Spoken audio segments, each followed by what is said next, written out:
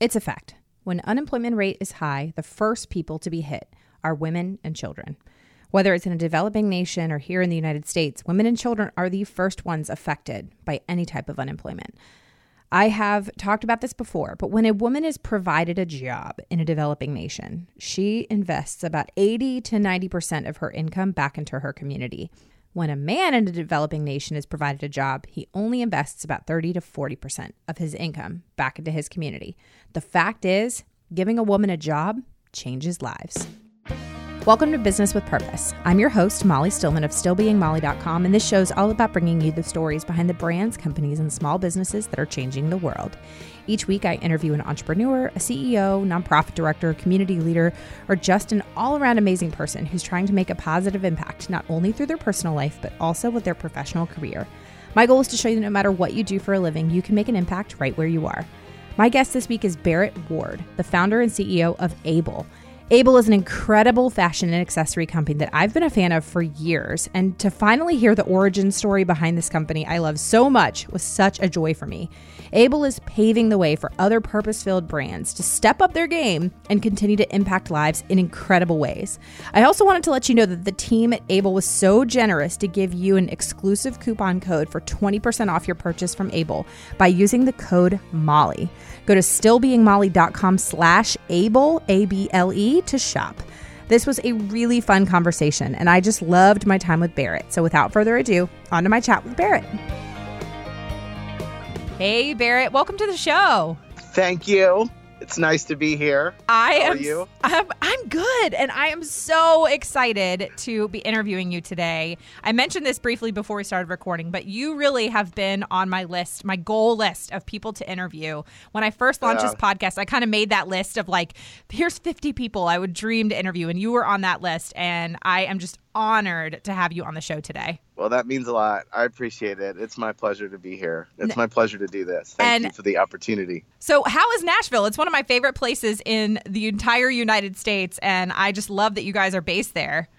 Yeah, I love it here. I'm married to Rachel and have 4 daughters, and this is definitely home. We always say that it's either Nashville, San Diego, or Addis Ababa, Ethiopia that we're going to live in. But Nashville's a great town. It's did you know that I think it's the #1 bachelorette destination in the country right now? Really? Wow. Yeah. Hey, so come on. I know, single guys listening to the show, head to Nashville. Yeah. We're here. I mean, it is funny. You can't walk down the street without seeing 10 girls wearing the same T-shirt on every corner block. Oh yeah, and like little tutus, and the bride has a big sash. And I remember when, this is completely off topic, but I remember when before I got married and my friends wanted to throw me a bachelorette party, I was like, I absolutely will not wear matching shirts. I will not use anything that is inappropriate, if you know what I mean. Yeah. And I will not wear a crown. I will not. We made the mistake of doing an Airbnb at our house and having a bachelorette party come. Oh, no. And besides the many things that were, and this will be definitely your TMI for the day, but despite all the things that were destroyed in our house, the magical moment that made everything better was when my 2-year-old walked out of the toy room putting on a pair of glasses where coming off the glasses was one of those inappropriate figures. No. And we lost it. Oh. Never had another bachelorette party at our house. But, yeah, I'd say that would be your one and done. Oh my goodness. Okay, so I really want to dive in because like I said, I have been a fan of yours and Able's since the beginning. Really, I mean, I was a huge supporter of you guys back when all you sold was gorgeous scarves. And I still have my original Fashion Able scarf. And I love it. So I've just truly loved seeing the evolution of the brand and seeing just how far you guys have come and how much impact you have made. So without further ado, let's dive right in. And I want you to give me what all my guests do, and that is the Barrett 101. And just tell us your story and, where you're from and how you got to where you are today and how Able became Able. Well, that's a big question. I grew up in Carmel, Indiana, mostly. And that's on the north side of Indianapolis. And I went to Indiana University. And while I was there, I was completely unfocused, had no idea what I was doing, and landed on a major of Japanese language and literature, which I use sometimes on elevators when I meet someone from Japan. And that's I was going to say, how do you use that today? The funny thing is when you get, I'm 46 now. So when you get to look back at your story, it is funny to see those moments that you kind of think are irrelevant. But the reality is that professor that talked to me about just taking something that I enjoyed, that really resonated with me. And it ended up with me living in Japan my senior year in college. And it's very easy to see how that now ties to where I'm at with Able, as far as, starting to develop some international lifestyle muscles. Yeah. And because you know how hard it is. I remember to date myself, I remember standing there in in Japan in my senior year in college in the first 3 months, crying my eyes out while singing to Tears for Fears, shout, let it all out. That's amazing. And that's the beginning of the overseas trauma that you start out with and then culturally adjust and learn to love. By the end of it, I never wanted to leave. So that actually is something I'm able to tie to today, that major, mainly from an experiential level. Yeah, for sure. And then after that, I sold bookstore to door with the Southwestern Company right out of college. Yeah. And that was a company based out of Nashville, Tennessee. And it was a super hard job, but I learned a ton about myself. Did you ever know anybody that did that in college? I do. Yeah. So it was the hardest thing I'd ever done, but I was definitely a cream puff kid at that point in my life. And I think it grew me up fast. And, yeah.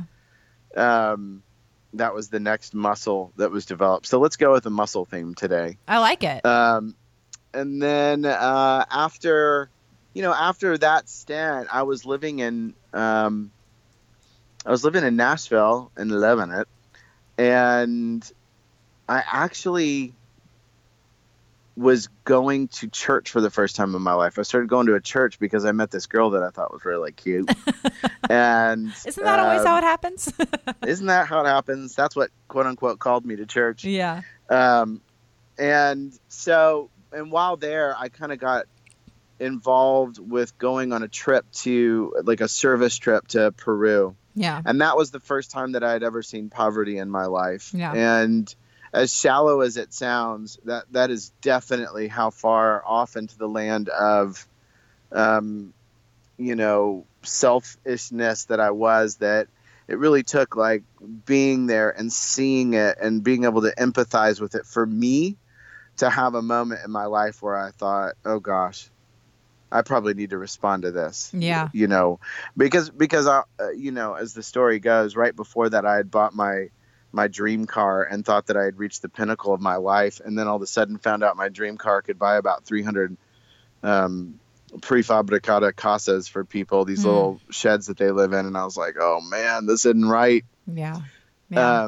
So no, that was I look back at that moment fondly now as a seminal moment that sent me on the next 8 months of quitting my job immediately and looking for the next adventure. The next adventure led me to Ethiopia. I went to Ethiopia at the beginning of my 30s with an organization here in Nashville, Tennessee called the Mocha Club. I love Mocha Club. I have been. Oh my goodness! I had no idea that that's how you got involved, because I was always wondering what took him to Ethiopia, and I did not know it was the Mocha Club. That's amazing. I've been following them for years as well, so that is really cool to know that. Well, yeah, and the super big detail on it is, if the real detail on it is that I went with an organization, um, and then I actually started the Mocha Club, and then the Mocha Club became the brand for that entire organization. That So, is awesome. yeah, Mocha Club was fun. It was a great way to, and it's still a great way to plug into Africa and have an impact without overextending yourself. You know, Mm-hmm. it's a way to get engaged in Yeah. a way that if you still care and want to be involved, you can, and don't have to feel like you got to give up everything else in your life to do it. You know. Yeah. Yeah. So, anyways, that was my first trip to Africa, and when I got there, it really felt like, man, this is where I'm supposed to be. So I moved to Ethiopia for a couple months, traveled the continent, went to South Africa and Zambia and Zimbabwe and Kenya. And, that started the next phase of my life, which was getting involved with the poor and working in that nonprofit space. And then, a few years later, I met Rachel, and Rachel is involved in the adoption space. And right when we got married in 2007, she got a job offer to move to Ethiopia.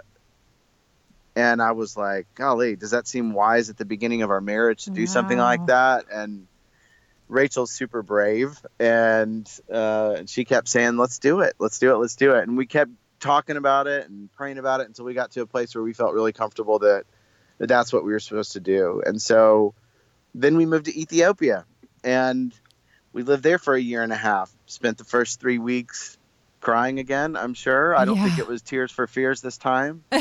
What was that But like, moving to Ethiopia and also being a newlywed? yeah, well, the real mistake was moving into an orphanage with 30 other kids as a newlywed. Oh, wow.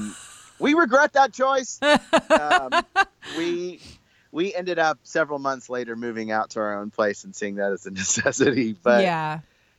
at first, what felt so hard about Ethiopia was that, first of all, it's a very developed city, Addis Ababa. Yeah. I mean, there's a movie theater there. There's tons of stuff to do. It's a beautiful city. But it was just so unfamiliar, and it's a slower pace of life. I mean, and For the sure. reality is I think every country in the world is a slower pace of life than For sure. than the U.S. But it was kind of adjusting to having to go to 5 different tiny little grocery stores to get everything you needed, as opposed to going, to Kroger to get everything in one-stop shop. Yeah. And those inefficiencies that call on my demandingness to be impatient eventually became the things that we loved about it. I mean, we had such a great group of friends. I mean, we talk about the fact that we would get together on Sunday morning with our friends and hang out all morning long, make breakfast together. And then about 90% of us would, like a group of 20 of us would go to lunch together with our kids. And then after lunch, about half of us stayed together for dinner. Yeah. And it's because there's no, to quote old school, there's no Home Depot run or no Bed Bath and Beyond run to make that day, know? Yeah.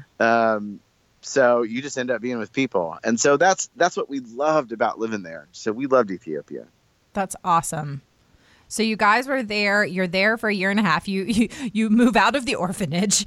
Yes. What were you doing during this time? I know Rachel had gotten a job there. Did you go there with the intention of working, or did you just kind of say, I'm going to tag along and we're going to figure it out? Yeah, well, I continued my work with Mocha Club at that point. Okay. So I was able to work with vulnerable women and children while I was there. And, the thing that I had never seen before up close and personal was the commercial sex industry. Yeah. And even forced slavery and the impact of that. And, this is a poverty issue. It was a poverty issue. It was a woman's issue. When unemployment hits at that level in a city, the first people that are going to get hit are women and children. So we would see these girls, young women, waving at us on the street and trying to solicit us. And at first I just thought they were being friendly. And then when I came to find out what was happening, I got mad and wanted to be involved with it and do something about it. And so, with Mocha Club, we started working with an organization that rehabilitated women coming out of the commercial sex industry. And, that would be everything from counseling, providing health care. I mean, 75% of the women were HIV positive. So providing child care, group therapy, all those kind of things that you go through in rehabilitation. And, it was so good for me. It was so healthy because I think I still probably continue to have to chip away at the unintended subconscious conclusions that I have that I've earned what I've gotten in my life. Yeah. And that I've gotten where I've gotten because of I'm a pretty talented guy. I mean, hey, no big deal. You own a lot of books that smell like mahogany, things like that.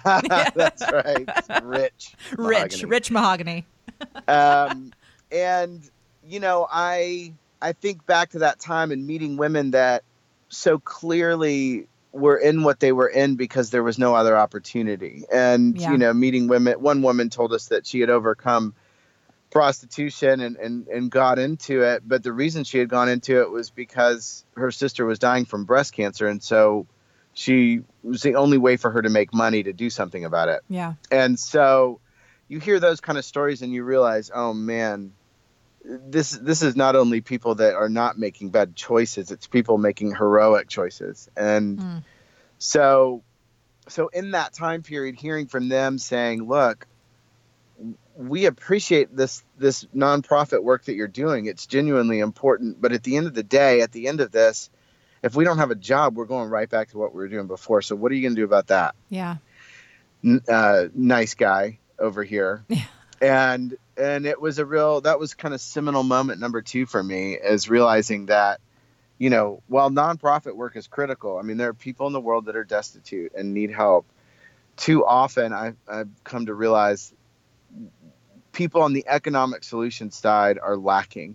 Yeah. There's not enough people trying to figure out how to engage those countries in the world GDP, the world economy. So that became the next real effort for us is just talking to these women. What would you do? What would you want to do if you had a job? And the only reason we sold scarves is because they said that's what we want to do. We want to weave scarves. Oh, that's awesome. If they would have said, we want to make chairs, hopefully we'd be the best darn chair company in the world today. But we got into it because they said they know how to make scarves and they wanted to learn how to do it. So yeah. That's where we began. So when you were first presented with this and you were really sitting down, speaking with these women and listening to them and talking with them, and they expressed this interest to make scarves, what were you, as a white American man, how did you handle, okay, do I start a fashion company? It just is almost like a fish out of water scenario because, but there you are and you're, like you said, you're a smart guy, you're capable, and I didn't say I was a smart guy. That's not true. I just want to rescind that comment. Very average man.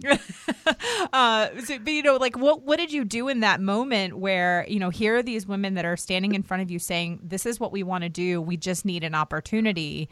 What were your sort of next steps? Did you just kind of go back to your wife, Rachel, and say, hey, so should we start this fashion company, or where did it kind of go from there?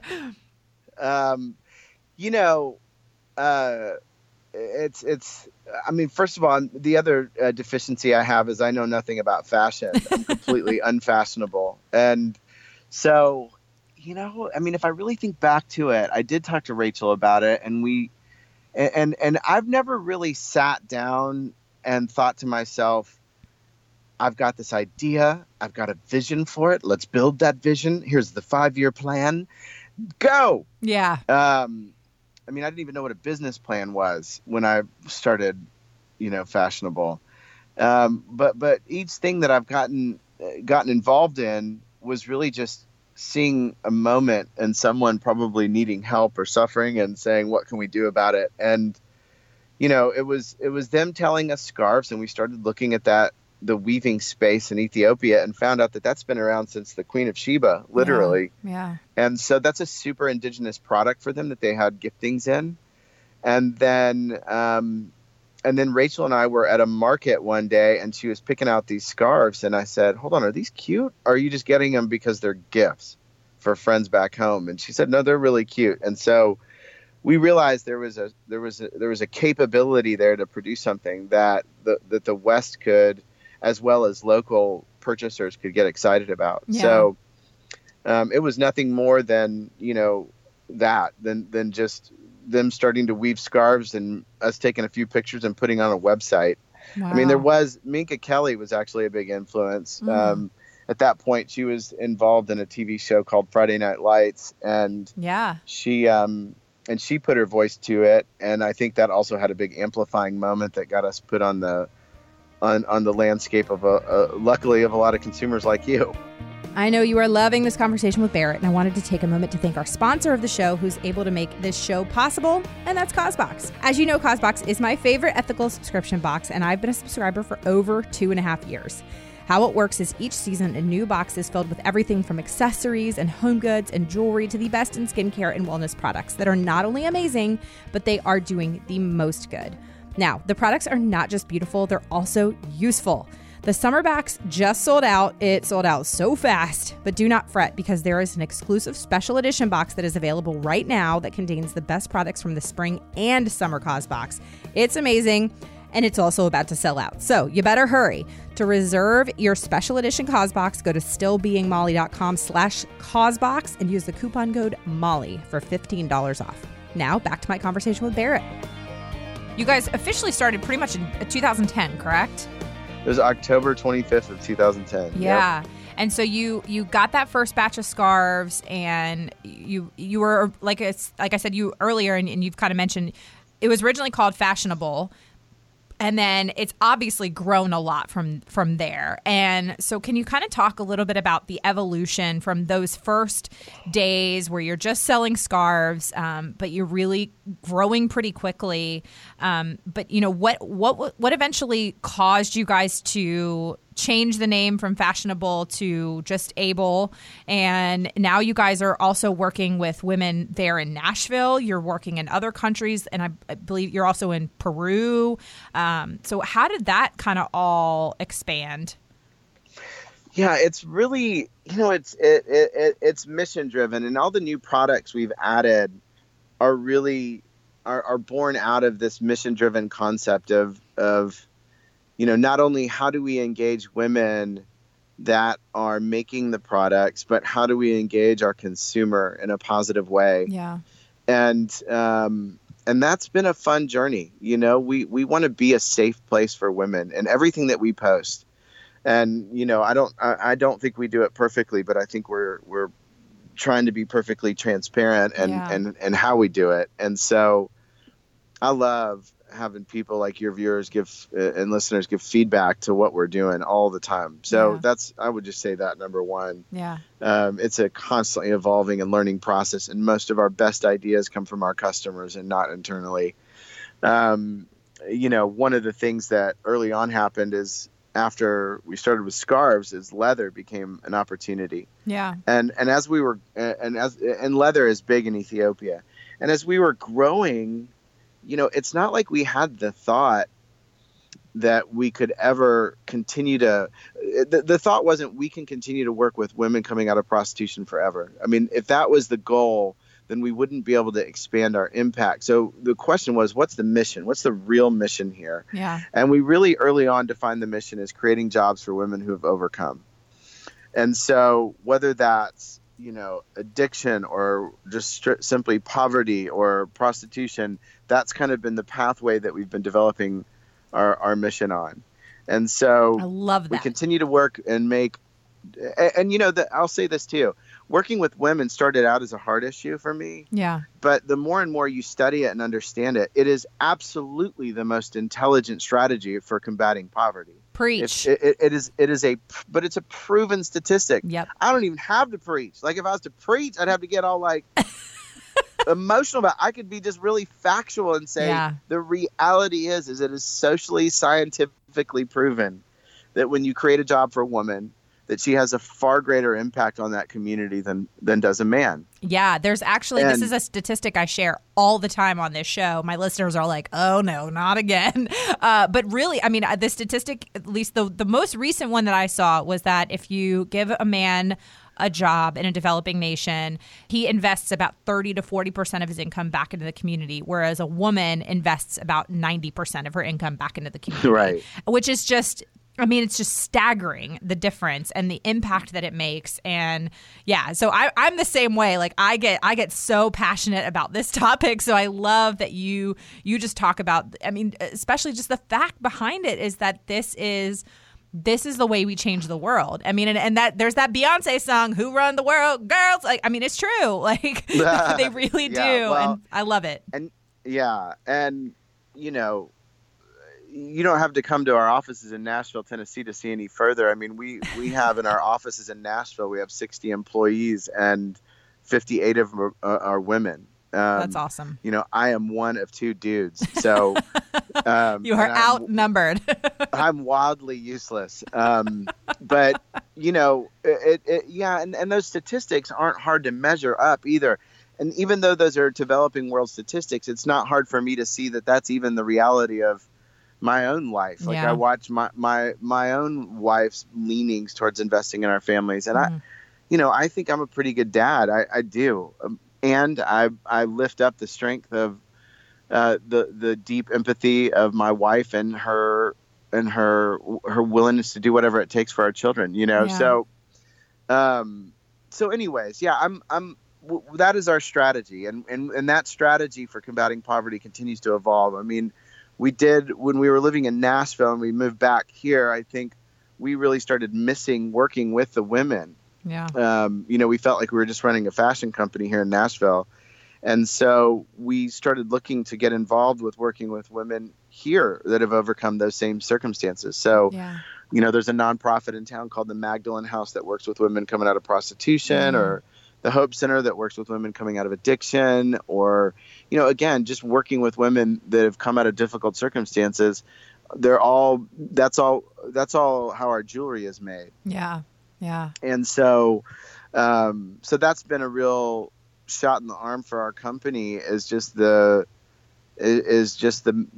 culture that it develops in our offices. It's just, we're very committed to what we do because it's all very present to us and very near to us. So yeah, we moved to doing that in Nashville. And then kind of the last phase of our mission is, you know, where we kind of see ourselves now and what's coming, and hopefully by the time this airs, we've already launched it, which is coming up pretty soon. But we are, so, you know, when I think about social enterprise, there's, I do want to preach about this. Can I preach about social enterprise for a second? Please do. Would you say preach? Oh, yeah. I mean, say preach. Preach. Oh, sorry. Okay. Preach. Okay, thank you. Preach. So social enterprise to me is become a bit watered down. And you know, the good thing is there's a lot of social enterprise out there. And that's a good thing because, you know, if someone says there's a lot of social enterprise out there, well, I'd say, well, great. There's a lot more companies that have no social impact, you know, or a negative one. But on the other side of the coin, I do think if we claim to be social enterprise, we have to do a better job of being responsible to proving the impact that we're having. Yeah. And, you know, I look at the difference between some companies have like giving models born out of their social enterprise. And this is the part where I would get a little bit preachy, and certainly people could disagree with me too.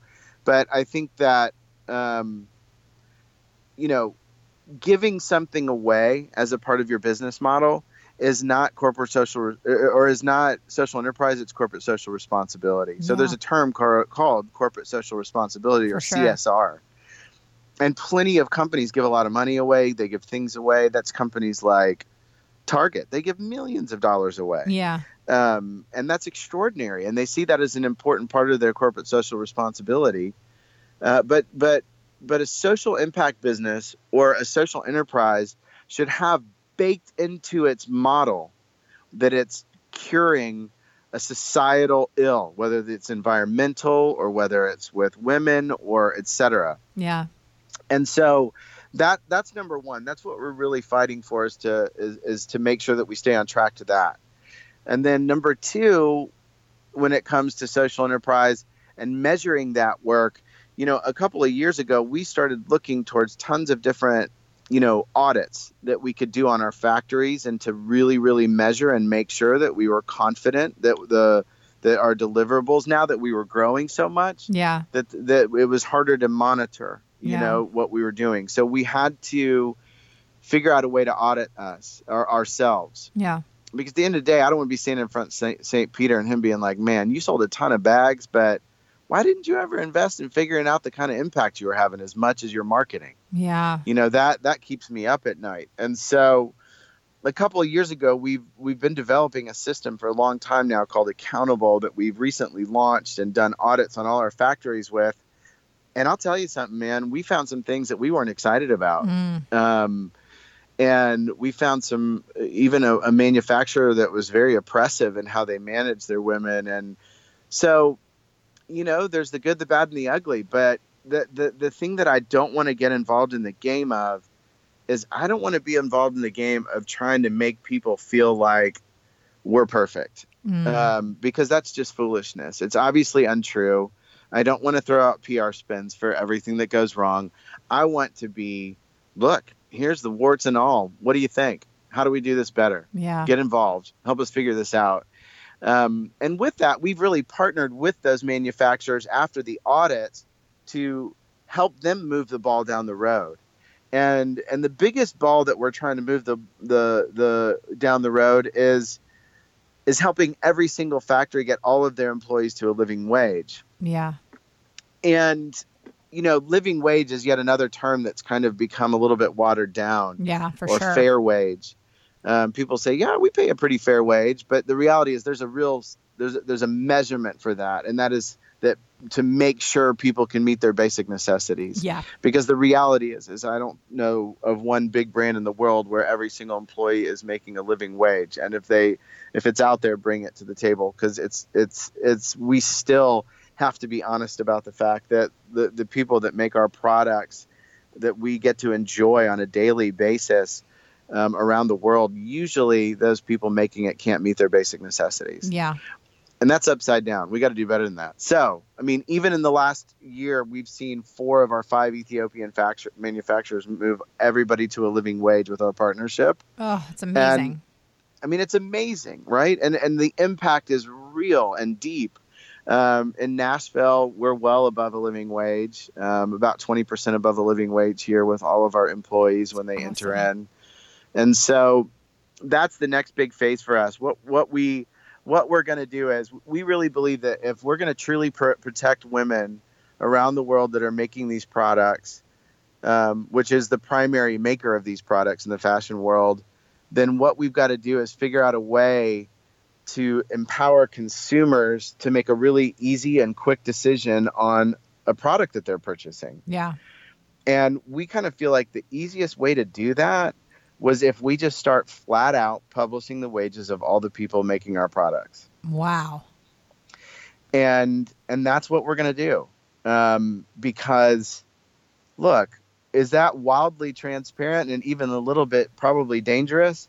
Yeah. But I'm pretty sure I'm going to die someday. And so before then, why not? Let's give it a shot. Let's see what happens, And I think the dream for us is that, if I say child labor to you right now, you and I both know, and your listeners know, well, that's awful. No way. I would never buy from that brand. Yeah. But when child labor really got exposed with Nike in the 90s, nobody really knew what it was. I remember hearing it going like, well, I mowed lawns as a kid. And then all of a sudden you find out, oh, hold on, no, this is children working 14-hour days in a factory in Pakistan and China? No, that's not good. Yeah. And being paid peanuts, literally. Yeah. And so in order for us to protect that, and what our dream is that in the same way that child labor is now something that nobody would even consider, wouldn't it be awesome in 10 to 15 years if our children say things like, oh, this brand doesn't publish their wages. Oh, they must be hiding something. I'm not buying from them. If there was literally some kind of a nutritional facts that people could make their choices based on. So that's where we're headed missionally, is to start publishing our wages and hopefully see a trend where, because I'll tell you, brands aren't going to become come and running to us to figure out how to publish their wages, but we hope that the consumers will demand that of their favorite brands. That is incredible. And that really does take this whole community, this whole mission, this whole movement of ethical fashion, purchasing with purpose, fair trade goods, sort of the conscious consumerism, I guess, is like a buzzword people like to throw around. That takes it to, as my pastor likes to say a lot, is a whole nother level. Like it just, because this is, I think it's incredible because it sets an entirely different type of precedent for other brands.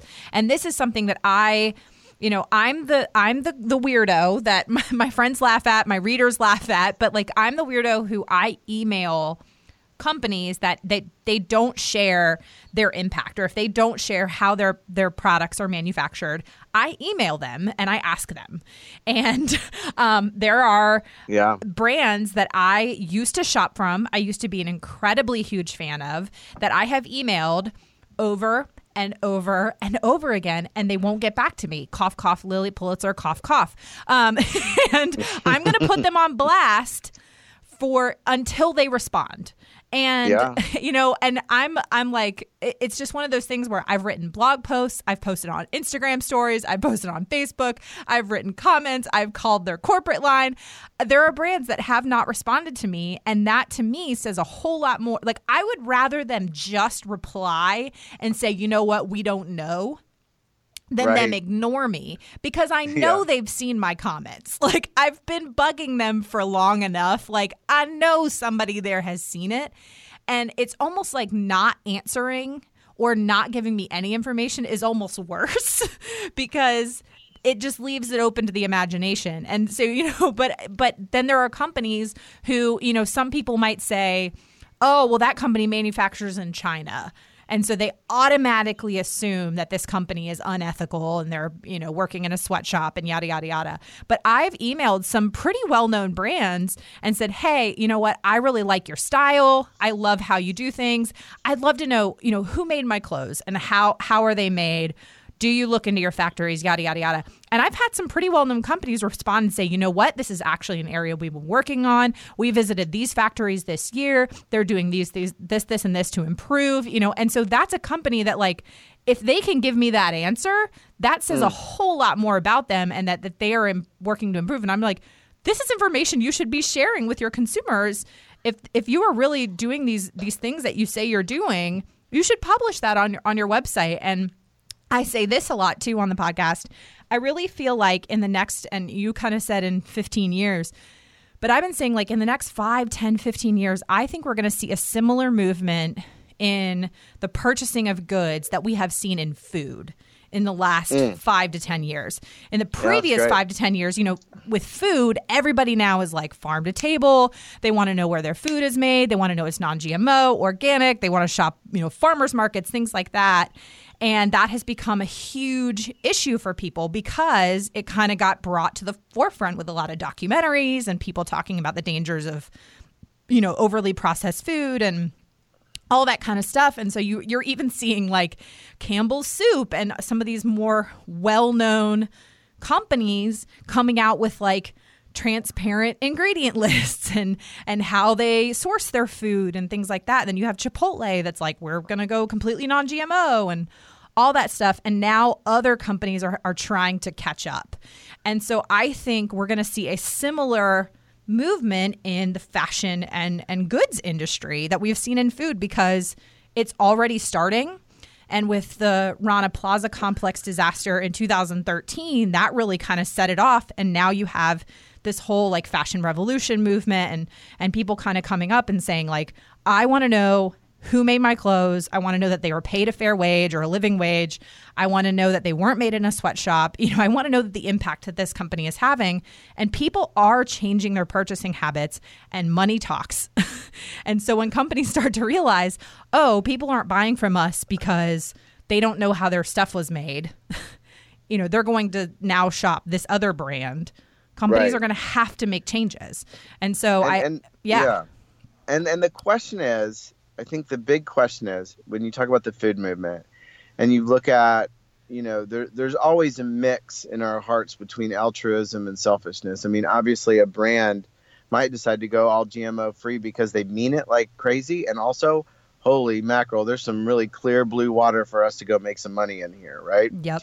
And so the thing is with the fashion world that we suffer by is how do you get a consumer, though, like a general consumer?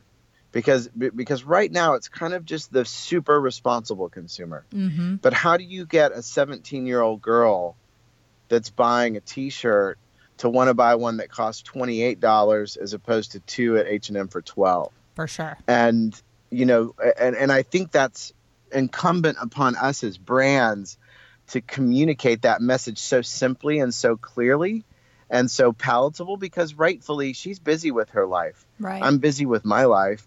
So how do we create it in a way and create education in a way that just makes it such an easy decision for her? You know, how do we, and that's how we landed on publishing wages is there's not much that could be more in your face than saying, you can have confidence this product, the person made it, is able to live a life, Oh, yeah, absolutely. And I think that has to go with us as parents, too, and the way we raise our kids. Like, because even this is something my 4-year-old, she'll be 5 in August, like, this is something she even knows that mommy talks about. And at her level, on a very simple 4, almost 5-year-old level, she knows about, artisans, and she knows about the work that mommy's done in Kenya, and she knows about the importance of buying something that was made well. Yeah. Oh, yeah. She totally.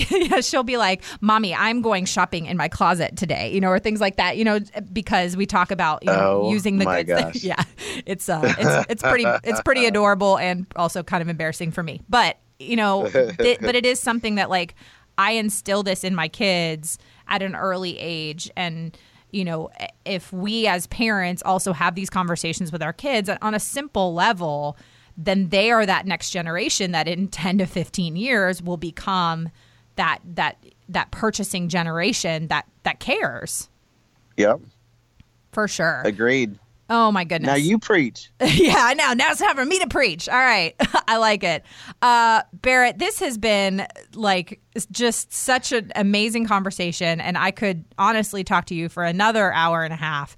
But I do want to kind of transition a little bit here. But before we do that, I know that you have something really exciting coming up, and you have something pretty exciting for my listeners that's exclusive to the Business with Purpose podcast listeners. That's right. Listen, I would love for your listeners and you to have an easy entry into coming to know our brand if you don't already. So I think, we want you to see the quality of what we do. And we hardly ever run sales, but we love to do it through people like you, Molly. So I think if we just said the code is Molly and it's 20% off, and maybe you could share with them the details of later of exactly when to use it and how, then that'd be great. But I would love to do that. That would be awesome. So for the listeners, I will have the information in the show notes and also here at the end of the show, all the details. But the code will be Molly for 20% off your first purchase. And if you've been following my blog for a while, you already know that I love Able because, let's see, the bag I'm currently carrying is my Able tote bag. The jeans I'm wearing today are my Able high-waisted jeans. Yay! The necklace the necklace I have around my neck is the customized bar letter necklace from Able. So personalize it. Go get it. I know. Yeah. So I might be a small fan. So good. Thank you. Yeah. I'm happy to enable my friends to purchase from. Look, get it. Enable. Yep, Able. I don't know. Yeah. There's a lot of Ables out there. I know. Well, this is also the portion of the show where we transition a little bit and I get to just ask you some fun get to know you questions so we can just get to know you a little bit more on a personal level. And as my listeners also know, this is the portion of the show where my husband, who is my executive producer, inserts a sound effect of his choosing to transition us to the get to know you portion. And oh my gosh, I know. That is so funny. It's different every week. No, I appreciate it, but I told my wife I wouldn't drink tonight. Besides, I got a big day tomorrow. But you guys have a great time. A big day? Doing what? Well, actually, pretty nice little Saturday. We're gonna go to Home Depot. Yeah, buy some wallpaper, maybe get some flooring, stuff like that. Maybe Bed Bath & Beyond. I don't know. I don't know if we'll have enough time. So for the first question is, what was your favorite TV show to watch growing up? Oh man, Michael J. Fox. What was the name of that show? Is it called Growing Pains? Growing Pains. No, not Growing Pains. Where he was the little business guy. Oh. And do you know what show I'm talking about? I do. Listeners, help us. Or somebody IMBD this quick. There was that show where he and Jason Bateman's sister was on it, and I always had a crush on the mom, and I always wanted to be him. I wanted to be a little business mogul. Oh. And I never became a business mogul, but I am little. Family Ties. Family Ties. That was it. Alex P. Keaton. I love him still. Alex P. Keaton. Oh, man. I still love Alex. Were you did you by any chance watch Designated Survivor on ABC? I did not. Oh, man. My husband and I were big Designated Survivor fans, and it got canceled after 2 seasons. Whatever. But yeah, Michael J. Fox had a guest starring role in the last 6 episodes of the season this year. So it was interesting to see him. Now I want to see it. It was interesting to see him he's doing well, but I mean his Parkinson's is definitely still very evident, and they really didn't address that in his role, but I thought it was cool. I don't know. He played a kind of a jerk lawyer who was also kind of good. I don't know. I want to see it now. It was a really interesting character. I love me some Michael J. Fox. Yeah, he's awesome. All right, second question. If you had to eat the same meal for dinner every night for the rest of your life, what would it be? Guacamole. Yes. Parrot, we can be friends. but the twist on it is I want to be able to put some green onions in it, really diced green onions, cilantro, lemon juice, fresh garlic. You're home. I like it. Come on over. Are you like a taco or a burrito person? Somewhere in Nashville, I'll be making you guacamole. Just come on over. I like it. Now, do you eat it with tacos or burritos, or both? I eat it sometimes with a spoon, and sometimes with a nacho chip. I like it. But really, even the nacho chip is really just for the carrying of massive amounts of guacamole. Yeah, for sure. Anything is an additive. It's not. Nothing else is substantive to the process of eating the guacamole. I love it. Okay, so my third question is, what is a dream that you have yet to achieve? I used to dream that I could fly. Is that what you mean? Yeah, no, that can totally be it. I used to dream that I could fly. It was this awesome dream, and I've never been able to accomplish that. And then I would wake up, I grew up loving Superman, so I also have always wanted to fly. I mean, as far as dreams to accomplish out, not while I'm in the middle of REM sleep. I don't want to sound. I have 4 daughters and a wife, and I am loving that. And that's awesome. And I probably would have said before that would have been my dream. But I have that family now. And, even work has days that I love and are the greatest and most fulfilling things in the world, but it's also work. And sometimes it's really hard. Yeah. And sometimes things don't go easy or well. But, man, every time I come home and those girls come running into my arms, nothing else matters. And it is a joy and a fulfillment that I can't find at the office in the same way. And that's just for me, right? Everybody has their different thing. I'm naming that personally for myself. And so the only dream would be the continued evolving deep relationship that I hope to have with my family members, and that we build confidence in these young girls that, and a peace, that lives out in all their relationships and how they live their lives. Like that's the joy. I mean, the dream is just to continue to watch them. Yeah. Every day, because who knows what tomorrow holds. For sure. As a parent and as a wife, I love hearing that. That is awesome. And I feel like you just kind of answered without me even having to ask it, my last question, which is, for what are you most grateful for? What if I just said something really weird like soccer? I like it. After that last part. Yeah, you can totally do that. I'm so grateful for soccer. No, I mean, you got it. You got it right. That's the same as the last question. I mean, I want to not live in the cliche of it, but find out what it really means to like every day.